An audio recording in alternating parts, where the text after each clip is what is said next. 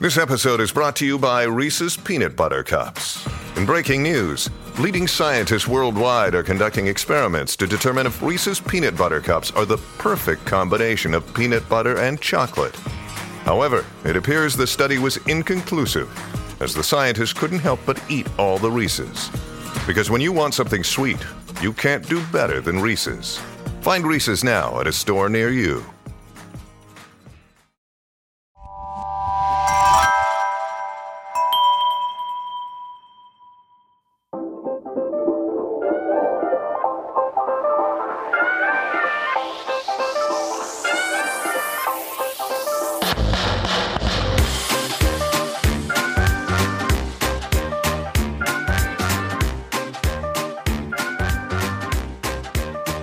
You're listening to Passions and Prologues, a literary podcast where each week I'll interview an author about a thing they love and how it inspires their work. I'm your host, Adam Sokol, and if this is your first time listening, thanks so much for taking a listen and giving this podcast a chance. If you've been here since the very beginning, so glad to have you back. This is a really, really fun episode. Today's discussion is with Claribel Ortega, who is an author that I've known about for a really long time. And she and I talked about this after we stopped recording, but Claribel has been in my kind of purview, my Twitter extended world, because for a long, long time, I've known Ryan LaSala and a bunch of young adult authors because of my previous job.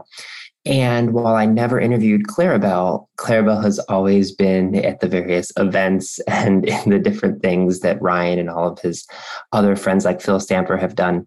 And so I've seen her kind of grow as an author, and it's been really, really cool. And I told her after we stopped recording, it's been like kind of cheering someone on that I hoped would always become a friend of mine, but I hadn't met yet. And so when she released her first books and they instantly became smash hits, it was so cool to see. Claribel is the author of a couple of middle grade books, Ghost Squad and Witchlings, and she has a new book that just came out called Frizzy. We talk about all of them in this conversation. So much fun. I really, really think you're going to love it. I just love the way she writes. I love the worlds that she builds. I love the ways that she's able to build out these characters. And you'll find out in this discussion shortly, she's been doing that for a long, long time because she has an obsession with The Sims. And that's an obsession that she acquired when she was very, very young. And she even tells me about the exact moment that it happened. You're going to love it. It's a great conversation. So hold on tight for just a moment before we'll get to that in just a moment. First, I want to give you a book recommendation. I just finished The White Hair by Jane Johnson. It's a really, really interesting story, especially if you're fans of magical realism, but also, of course, one of the things that I love so much, family stories with big emotions. This is a story that takes place in the countryside of Cornwall. And there is a young mother and her daughter, and the mother's mother as well. The mother is kind of disgraced because of the way that she had her child. This is in the 1950s. And they try to start a new life for themselves in the countryside. They purchase this kind of manor that they want to turn into a guest house. And so the whole story really is about the ways that they all come together and how they try to build this house up, and her kind of overbearing grandmother, and the young daughter is extremely precocious, but also has this pet doll rabbit that seems to have some magic in it, and you're not really sure what's going on. But it's all about the story of them coming into this community who is kind of standoffish, and they keep hearing whispers about these mysterious things that happen in the house that they purchase. And you don't really find out what happened until the end, but it's a really great story. Again, it's something where I love magical realism. I also love stories about families. And so this was really perfect for me. I think you're going to love it. And I think you're going to absolutely fall for this magical plush toy rabbit. It's really great stuff. So it's a great, late fall, this time of year, exactly where we're at. The White Hair by Jane Johnson. Highly recommend it. And then lastly, before we get to Claribel, as a reminder, if you leave me a rating or review wherever you do it, feel free to send that as a screenshot to me at passionsandprologues@gmail.com. Send that to me and let me know what you're currently reading. I'll give you some customized book recommendations as well. greatly helps other people find the show, helps me out a lot. I really, really appreciate it. To everyone who has done that so far, thank you so much. You're helping grow the show every single week. It's something that really means a lot to me. Okay, that is just about everything.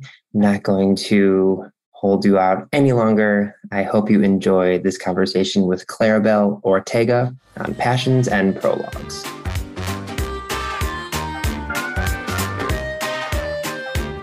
Conversation about The Sims. Yeah, exactly. So see, the best part is like my favorite thing about this is like I know a little bit about The Sims, and I played other video games like growing up, like on the computer, but they were more so like Roller Coaster Tycoon or like StarCraft and stuff. So I'm a little Simsy. So all right, love it so much. Okay, let's start from the beginning. When do you remember like first falling in love with The Sims? Like what was that like? I have a very specific memory. So I was at my friend Amy's house in high school, and she had a computer room. We used to have those back then. It was not even an office. It was just like a room where you use the computer. And she was like, have you played The Sims before? So The Sims came out in like 2000, I want to say, Sims 1. So it's been going on for a long time. And I was like, no. At that point, like, I think my sister had a computer, but like she was the only person in our family who had a computer. So it wasn't like my parents are not like technology people. They're immigrants. They're like, technology is not for them. So, so my household, like I sort of had to like experience those things like elsewhere, like with my cousin's house. So I was like, no, I haven't played this before. What is it? So she shows me this game. And the very first thing she shows me is her like killing her character in a cornfield. Yep. And of course, creepy me that I was like, this is now going to become my entire personality for at least the next 20 to 30 years. I was so ready. It was so much fun. I remember like we played until I had to go home. I couldn't stop thinking about it. And yeah, that was the very first time that I played The Sims. And then eventually my brother got a computer and he got me the game. And his bedroom was in the basement of our house. And I just remember sneaking downstairs to play The Sims until like 3-4 o'clock in the morning. Because when you first start playing any Sims game, there is no playing for an hour. You are going to be sucked down like the Sims black hole for at least 6 to 7 hours. Yeah, and it's because like I said right before I started recording, like I had this experience when I think we're similar ages. I'm in 36, and like so it was around the same time where like when our family got a computer, like we could play games on the internet, but only like if someone wasn't on the phone because it would cut the internet. Like, we had that exact. So I would play, my friends and I would play like StarCraft, which was an online one, or I could play Roller Coaster Tycoon like by myself without any internet connection. But like if we were going to do anything on the internet, that had to be up until like 3 a.m. anyway, when the phone would ring. But you're right. Like all of those, like they really are like open world, just do whatever you want type games. And you don't like, it's like Animal Crossing today. Like you're not going to sit down on The Sims and be like, let me just check in on my friends. Yeah. No, so let me play a quick match. It's not like that. No, let me get married and have 7 babies and a tragedy at minimum. So when you started playing Sims, like how did you approach it? Because you mentioned like your cousin taking someone out in the cornfield and murdering them. That's how I remember playing Roller Coaster Tycoon at first, just being like, I'm going to build the most buck wild roller coaster and everyone's going to die on it. Like, how did you evolve to playing it? Where did you find your joy in the game? I actually didn't really like to kill my Sims in the beginning. That came later. But I loved sort of just storytelling through the game, really. I would make a character and sort of like build up a goal in my mind, because The Sims is very sort of like open world, like you said, right? Like you're just completing mundane tasks. And like as the game has evolved, there are ways to sort of like build in bigger goals and parts of the game that like feed that mechanism of sort of like storytelling, like making a million simoleons and starting from zero. Like that is a challenge that people sort of used to play. That's now part of the games, part of Sims 4. But for me, it was very simple. Sims 1 was very simple. It was very hard. If you try to play it now, it's like, oh my God, all I do is take care of this thing. I have no time for a social life.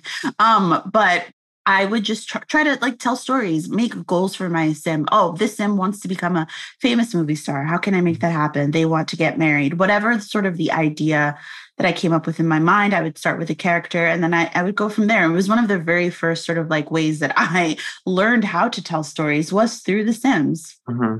And did you find yourself, because again, there's like all these different games that are like city planning type games, like where, like you said, like you can expand. Did you find yourself doing that or focusing on like a smaller, like a family within the larger ecosystem?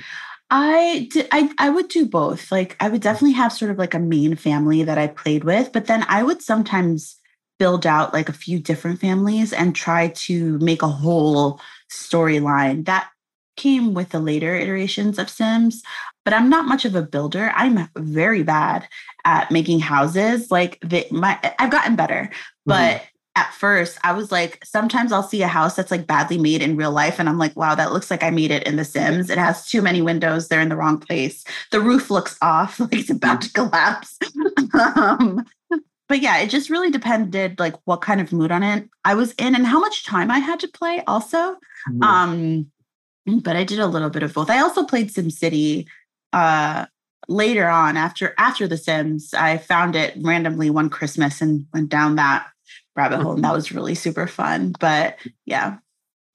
Do you find that it is more of like a stress relief or an outlet or like a creative tool in your life? Because obviously, like you said, storytelling, like that is something you are, world building is something you clearly thrive at now as a New York Times bestseller. Applause. But like, do you find it as something that you use as escapism or something that you realize kind of like gets your brain going? I think it is escapism, which is really funny because they're like doing laundry, right? It's like the sim has his life more together than I do. It's a little bit of escapism. Yeah, you can just get lost in these stories and they become important to you. Like there's been moments where the Sims, they die now in the game and like their family members grieve them. And if you've been playing with a sim for a really long time, it can be devastating for that to happen. I cheat. I make them drink elixir of life all the time because I don't like them to die, but sometimes there are accidents and it happens. And I also add a lot of like really weird mods to the game. Like there's a serial killer mod that you can add to the game, which is really funny. There's a life tragedy mod that you can add to the game where like a car will just come and randomly run somebody over like while they're outside of the club. It is so funny. It is so funny. And that sounds like really morbid of me to say, but because it's The Sims and you're like adding these like extra garnishes, it's just really fun. I love the community of The Sims, how incredibly talented people are, the things that they can make, just better than like what EA makes sometimes, to be quite honest with you, especially lately. But yeah, it's definitely it's a thing where I lose myself completely. Like I just turned in a book last Friday and I will just like sit down and just like play Sims all day long and just forget about the outside world and just focus on the world of The Sims. And it's just really fun for me. I find that really, really interesting. And I was having a conversation on an episode that hasn't come out yet with Dawn Kurtagich, who's a YA horror writer. She writes very spooky stories. But we were talking about how part of being a writer is just being aware of like the world around you. Like there are ideas that like, that can be anywhere, especially in like a big city, like where you live, like that you can see a person sitting, waiting for the at the subway. And you're like, that is a new secondary character in a new novel. Like you can do that. Absolutely. I imagine is that similar for you for The Sims? Like you could see something and be like, oh, even if it's not like a direct pull, but like an experience or like a thing you see. Yeah, for sure. I think that when I play The Sims, I sort of see what I respond to in terms of storytelling. That's how I sort of, because I'm an author now, like I see everything through the lens of that, like through storytelling and like how I react to it, what works for me, what doesn't work for me. And even if it's subconscious, I will pull from that sometimes. I love a revenge storyline. It is my favorite thing. So I feel like I end up playing a lot of those things in The Sims. And I did that even way back in high school. And so now to know that like I try to seed that into my writing because it's just something that like sort of like makes me happy. Absolutely. It's an expression of the things I like to see in storytelling. And then I also learn from it. I learn how to sort of like navigate things sometimes. Can you expand for the people who might not be aware, like what a revenge scenario might look like in The Sims? Because it's just a great sentence. Sure. So I love to have like a cheating storyline. So we'll have a couple. One of them can be a serial romantic. So in that game, you can have that trait that the sim just wants to have a lot of different romantic partners. They could like completely cheat on their partner catches them, and then the partner sort of thrives on their own while the cheater is like broke and alone. Revenge. That's amazing. Do you find yourself creating characters in a specific build? Like I remember there was a game when I was younger, and I think they're still making them. It was called Fable, and it was like a very much you could kind of choose. It was like a fairy tale game. I think it was for Xbox, but basically every choice you made in the game affected whether your character ended up being good or evil and like the types of powers and skills. They had very advanced for back then. Like it was crazy. That sounds really cool. Yeah. Like you could get married and like build a house and like have a family and abandon your family. And like that would give you like evil points, or like you could obey the laws or like hit someone in public, and all these different things would affect you. And I always found myself, because and my therapist talks to me about this all the time. Like, I never want to feel like I'm causing someone else grief or as a kid getting in trouble. So like, I was always picking like the most like Prince Valiant ass choices. That's very cute. I guess like when you're building out characters, do you find yourself playing a specific way? Now that I've just told you that I was like a goody two shoes girl. No, it really does depend on my mood. Sometimes I would like to have like sort of like a character who starts with nothing and sort of like builds themselves up and it's like very sweet. But more often than not, I do like my character to have like a little bit of edge to them or just like weirdness. One of my favorite parts of The Sims is how quirky it is. In The Sims 2, they introduce aspirations. So you could have like a lifetime aspiration. Sometimes it was to be rich. Sometimes it was to have like a large family or successful family.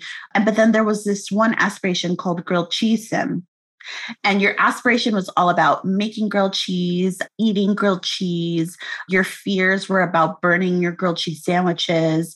Your wants had to do with like improving your skills and buying kitchen appliances that would all go to making better grilled cheese. I loved a grilled cheese sim. It was my favorite. It was so funny. I just thought it was so funny. And the thing about The Sims is that no matter what kind of character you make, they end up surprising you. Even if you try to make the meanest character, even if you try to make the nicest character, they will do things that you weren't expecting. And I think that's what makes the game really fun and interesting. So I just sort of like let it flow and like whatever happens. And sometimes like it's not what I planned for you, but this is going to be your life now, I guess. Listen, I live in Cleveland. I know you live in also cold weather area. This is coming out in the middle of October. This is grilled cheese season, so I'm all for grilled cheese. I love that so much, and I'm curious if that connects at all to how you write your books. Like, do you find yourself planning something out specifically, or letting it be similar to like The Sims, where it's like, I'm going to start writing this and just see where it goes, and kind of surprising yourself? So I used to be what you called a pantser. So I used to sort of just like write whatever. But now, because I'm perpetually on deadline, I sort of don't have time to not plan things out. So I do write like a detailed chapter by chapter outline now whenever I write something. But I do let the words take me where they need to take me and the story go where it needs to go. And I think part of that is establishing a really strong world and characters to begin with. Because if you do that, if your character is well fleshed out and thought out, you're going to know if they're doing something that doesn't feel right. It's just like, oh, my character they would never do this. Yeah. Right. So they sort of write themselves at that point. Like once you establish them as like this kind of character, you know what their next move is going to be depending on what's happening to them. So I'm a little bit of both. I do like this to let the story unfold the way it needs to. I'm not super rigid, but I do believe in the power of sort of like establishing strong characters and premises and worlds first, and then letting the world sort of take over from there. Yeah. So normally I like to ask people like how they think the thing they're passionate about affects their writing, but it sounds like you kind of just said it. Like, do you think your experience and your love of The Sims has bled into your writing style and your creativity? Absolutely. I think especially the quirkiness of the game. Like even if you don't play The Sims, if you go and watch somebody play on YouTube, or even just reading the descriptions of the items in the game catalog, they're all funny. They're all fun. They're all really sort of like whimsical. And it's stuff that like most people won't even notice. Like an average player won't go through and like read every single description or notice every little facet of the game. But that just makes it so much richer of like a world. And I really try to do that with my own writing, like down to like the smallest thing, especially for Witchlings, which is a secondary world. Wow. It took me a couple of days to figure out what the system of measurement was going to be. And I remember my friend was like, why does it matter? And I was like, it's important. Like it's a different world. And the more details I add in it, the more immersed people are going to feel in it. And that's what The Sims is like. It's so richly built. There's such a lore to it, such great humor and sort of like a personality that you can't help but get lost in it. And that's what I hope people feel with my book. So yeah, I do try that. Yeah, absolutely. I want to ask, speaking of like the book world, before we started recording, you were talking about how, obviously you're a full-time author and you have a ton of friends who are also authors, one of which is a friend of the show, Ryan LaSala, who we can talk about in a little bit. But one of the things that full-time authors and like my friends who've discussed being an author have talked about is like, once you hit a certain level of success and notoriety, like it's obviously incredible, but it's also people will start to look for you. Like anytime you talk about a book in any way publicly, it's very stressful. And it's like, oh, Claribel said this about this book, or like, oh, I've heard that there's like this, these like backstabbing tweets going on in the YA community, all these different things. Like, so I have friends like Mallory O'Mara who they love to play Dungeons and Dragons with their friends because it's like they can be private, they can do their own thing, and it's not about books. This is a long way of asking, do you play The Sims with your friends? So The Sims is actually, there was a Sims online at one point in like the aughts, but I never played it. And so I've never really played with my friends. There's been moments where like my friends or like my nieces and nephews will sit next to me as I'm playing.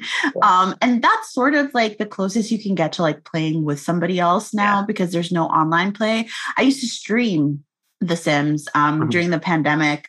I did this whole challenge that actually merged D&D with The Sims, where I had different scenarios like every time a character aged up, and I would do a 20-sided die, and then they would have to do sort of like, it would be like their fate. It was really fun, and people were really invested in it.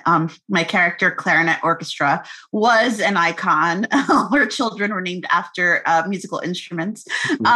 So that's pretty much the closest. I did used to play. I don't know if you've ever heard of Second Life. Oh, yeah. Yeah. I was, really into Second Life. I was like very, very into it. And it was like at the height of the game where there was like IBM was like companies were like actually in the game and owned the islands and like there was like, you could take university classes. It was like what Meta wants to be like way back then and like organically. Yeah, I was literally what I was gonna say. I was like, it's literally what like Facebook is trying to do now. I heard this is apropos of nothing, but I heard some commercial, like a brand who I won't name, but they're like, come listen to our concert on this specific it was such a word jumble that I was trying to think of like, imagine hearing this 10 years ago. It was like, come hear this band on this digital like concert hall in Fortnite in the metaverse. Like the sentence blew my mind now. And I was like, if you would have said that to me even 5 years ago, my brain would have melted. And it's like, yeah. Second Life was really fun. I had a lot of fun playing it, but it was a little bit too much of a time suck. I think because there were other people involved and you started like forming friendships online with these like avatars, and it was a lot. And there was a lot of drama, and that was like really fun to watch because it was like I was much younger than a lot of the people I played with. And it was like a lot of like upset, like unhappy, like housewives, like finding like escapism. Yes. And then they would try to meet up in real life, and it was never who they said they were from their pictures. And then they would like come back in game and tell everybody. Oh, it was incredible. Yeah.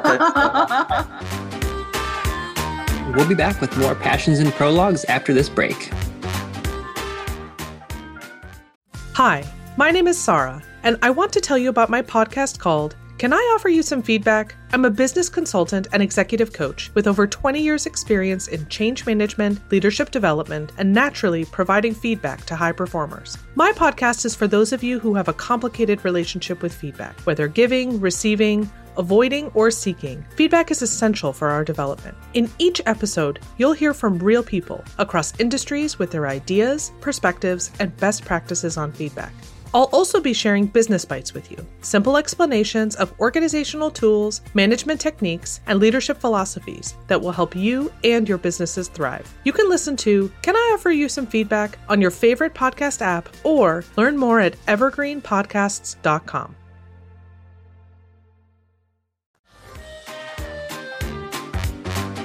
And now, back to Passions and Prologues.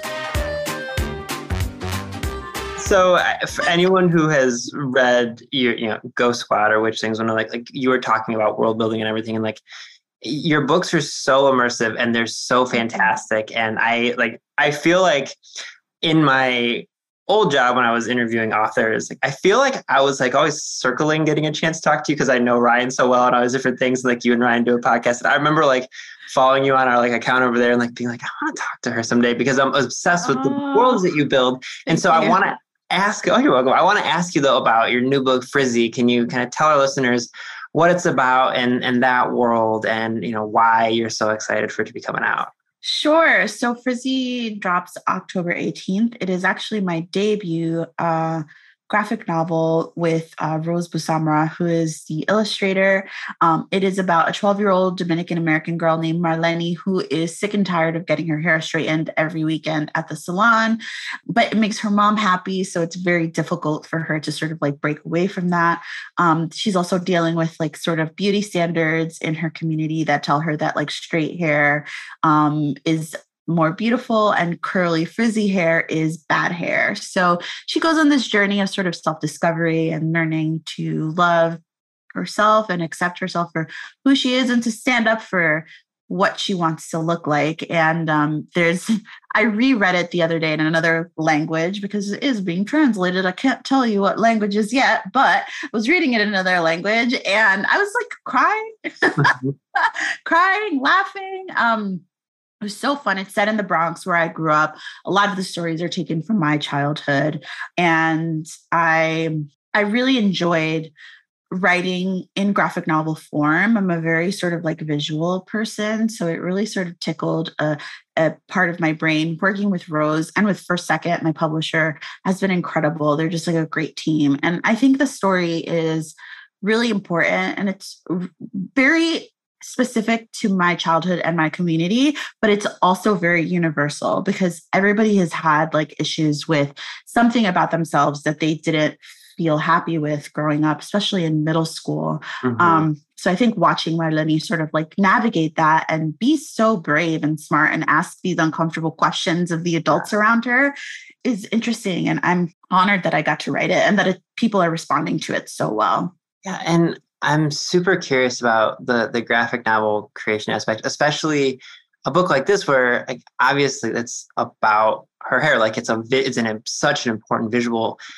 What was the experience like for you? Because I've had so many authors talk about like writing comics or graphic novels, and some of them are like at the hip with the graphics. Some of them like have no connection and they just each do their own thing. Like, what was the process like for you, again, especially with a story that the visuals are so important to this story?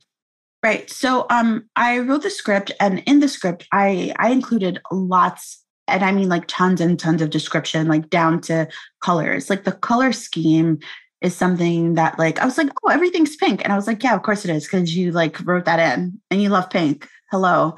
It's like as if it just happened.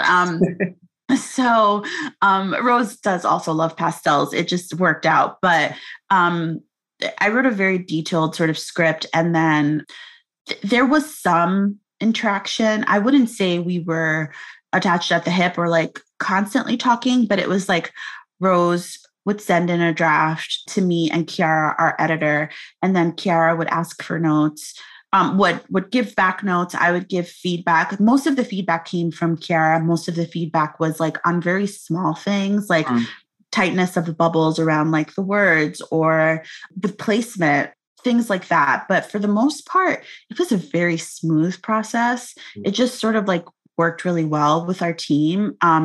So there was some interaction. I would say that now that the book is done, we've interacted more because we have to do events together. Yeah. We're going on tour together. We text each other all the time now, but that really didn't start happening towards the tail end of the process. That's also because Rose was working their butt off for like 2 years. I finished in a couple months, right? Yeah. But they did the hard part of it. So there was like, it took a little bit of time. We also didn't know each other in real life. And this all happened virtually, right? So now we're friends, but it took a little while to get there. Yeah, no, that makes sense. And part of the reason I'm always so interested is like, as someone who writes like young adult and middle grade fiction, and like when you're writing a novel, it's an entirely different experience. And so like, did you find yourself writing, like a full paragraph and then needing to pare it down to a sentence type of a situation? Because obviously there's far less room for words when there's so many visuals. Absolutely. That was, I would say that was like the biggest sort of learning curve for me, was parsing down the words, because I'm used to writing so much more. So the first script that I turned in, Kiara was like, okay, now some of this is going to have to be cut down. And I think that was like the biggest sort of like change for me. And like the biggest thing I had to learn was that like, not all of this is not going to fit in a bubble. So you're going to have to like condense your words and also rely on the artwork.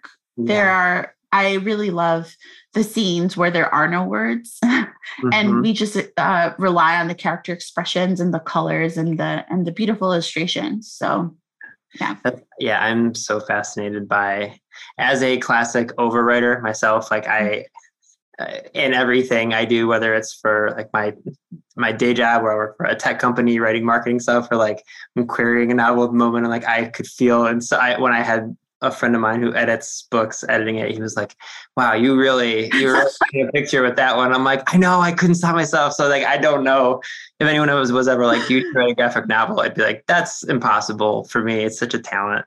You know what, though? I think it is something that could really hone your skills to learn how to write in less words, right? Like we would make fun of the people who were doing pitching contests on Twitter recently, because I was like, you have 280 characters. Back in our day, we only had 140. Like you had to really get your point across in so many less words. And it's harder. It really is. But I love it. This definitely won't be my last graphic novel. And in fact, the next graphic novel idea that I have and that I'm working on is Sims related. Are you allowed to talk about it? I'm assuming. No, it's not under contract or anything like that. I just don't really give that many details. I will say that it's just a Sims-inspired graphic novel. That is awesome. All right, there's something else I need to talk to you about, because that's with it. Please tell my listeners about the podcast that you do with Ryan. It's so incredible. So Ryan and I co-hosts this podcast called Bad Author Book Club. It was originally Celebrity Book Club, but for some reason, like 20 podcasts began like in the midst of the pandemic with that exact same name. So we changed the name. Basically, I was really bored during the pandemic. I was sad. And I was just like tooling around online, and I came across a video by author Mark Oshiro, and they were talking about the first chapter of this book called Modelland, written by Tyra Banks. And I was like, what is this? First of all, it's such a funny video. Mark is hilarious. And so I was like, I want to read this. And then I started to read the intro of it somewhere. And I was like, oh my God, this is too funny. This is incredible.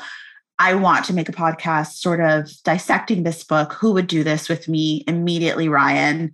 And so we first set up an entire photo shoot in my apartment. That was the first step to launch the podcast.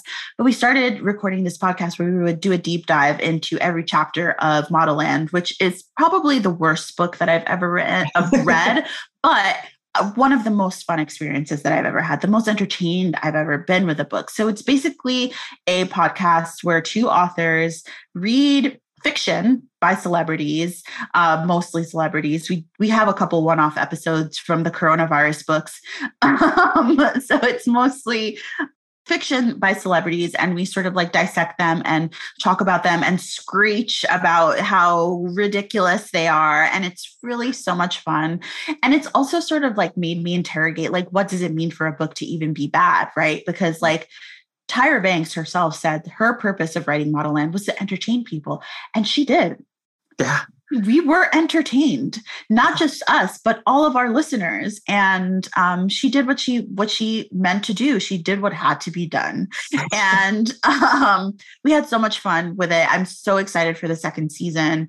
It's going to be really, really great. And it's just two authors. It's like, I would say part like comedy reaction podcast, part writing advice podcast. Because we also talk about like, this is how I would have sort of fixed this. This is what she could have done to like connect to these two chapters.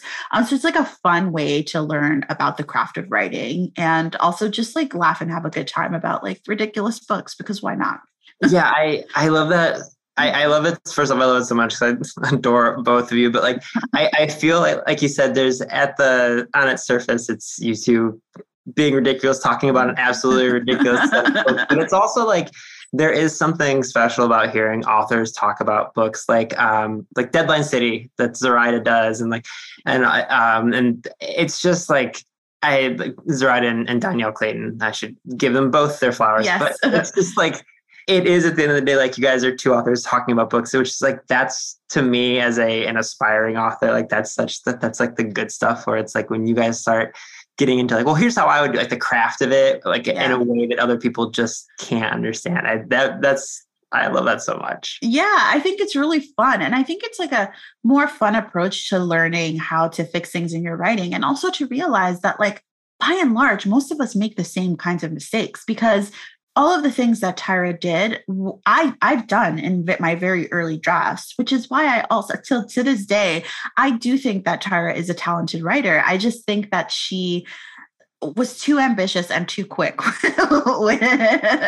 Well, she should have taken a couple more years, like practice, maybe really flesh the plot out, because it was a hot mess. But she has a creativity there, and I could really, really see that.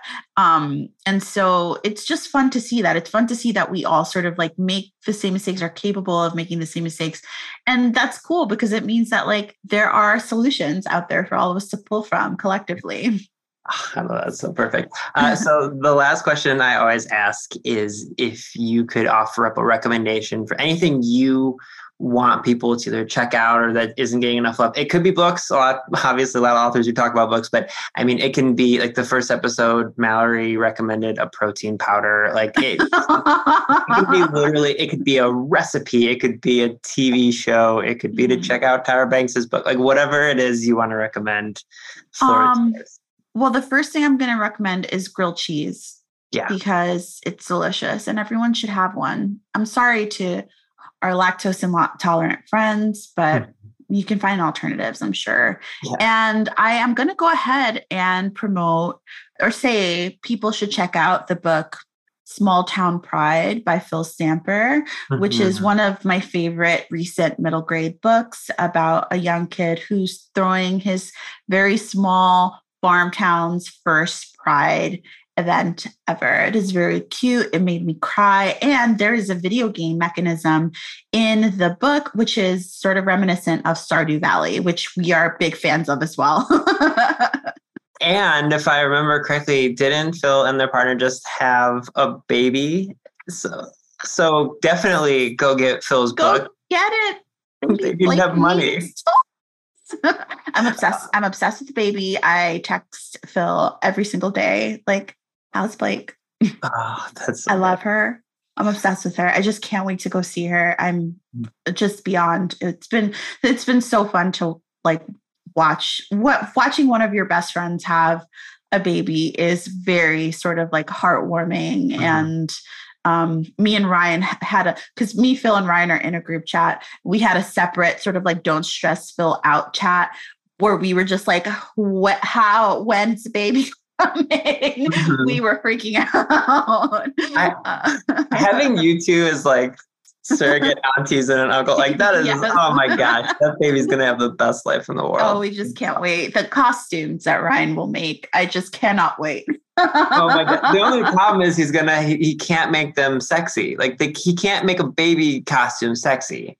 Yeah, he'll figure something out. Ryan can do cute really well also. So I believe in him.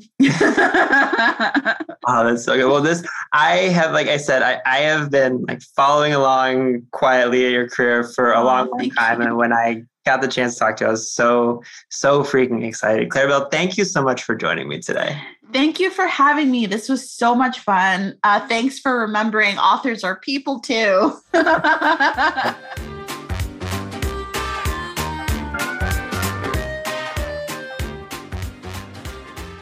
Passions and Prologues is proud to be an evergreen podcast and was created by Adam Sokol.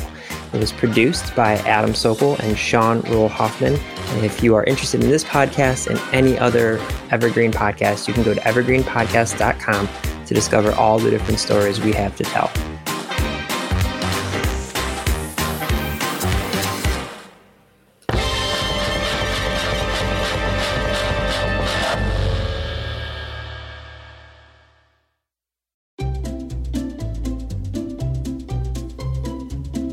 Hello, and welcome to Novel Conversations, a podcast about the world's greatest stories.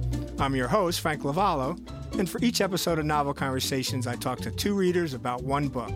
And together, we summarize the story for you. We introduce you to the characters, we tell you what happens to them, and we read from the book along the way. So if you love hearing a good story, you're in the right place. Our 9th season is coming this fall. Tune in to hear from some of the all-time great authors, Charles Dickens, Jules Verne, F. Scott Fitzgerald, and more. Subscribe to Novel Conversations wherever you listen to podcasts.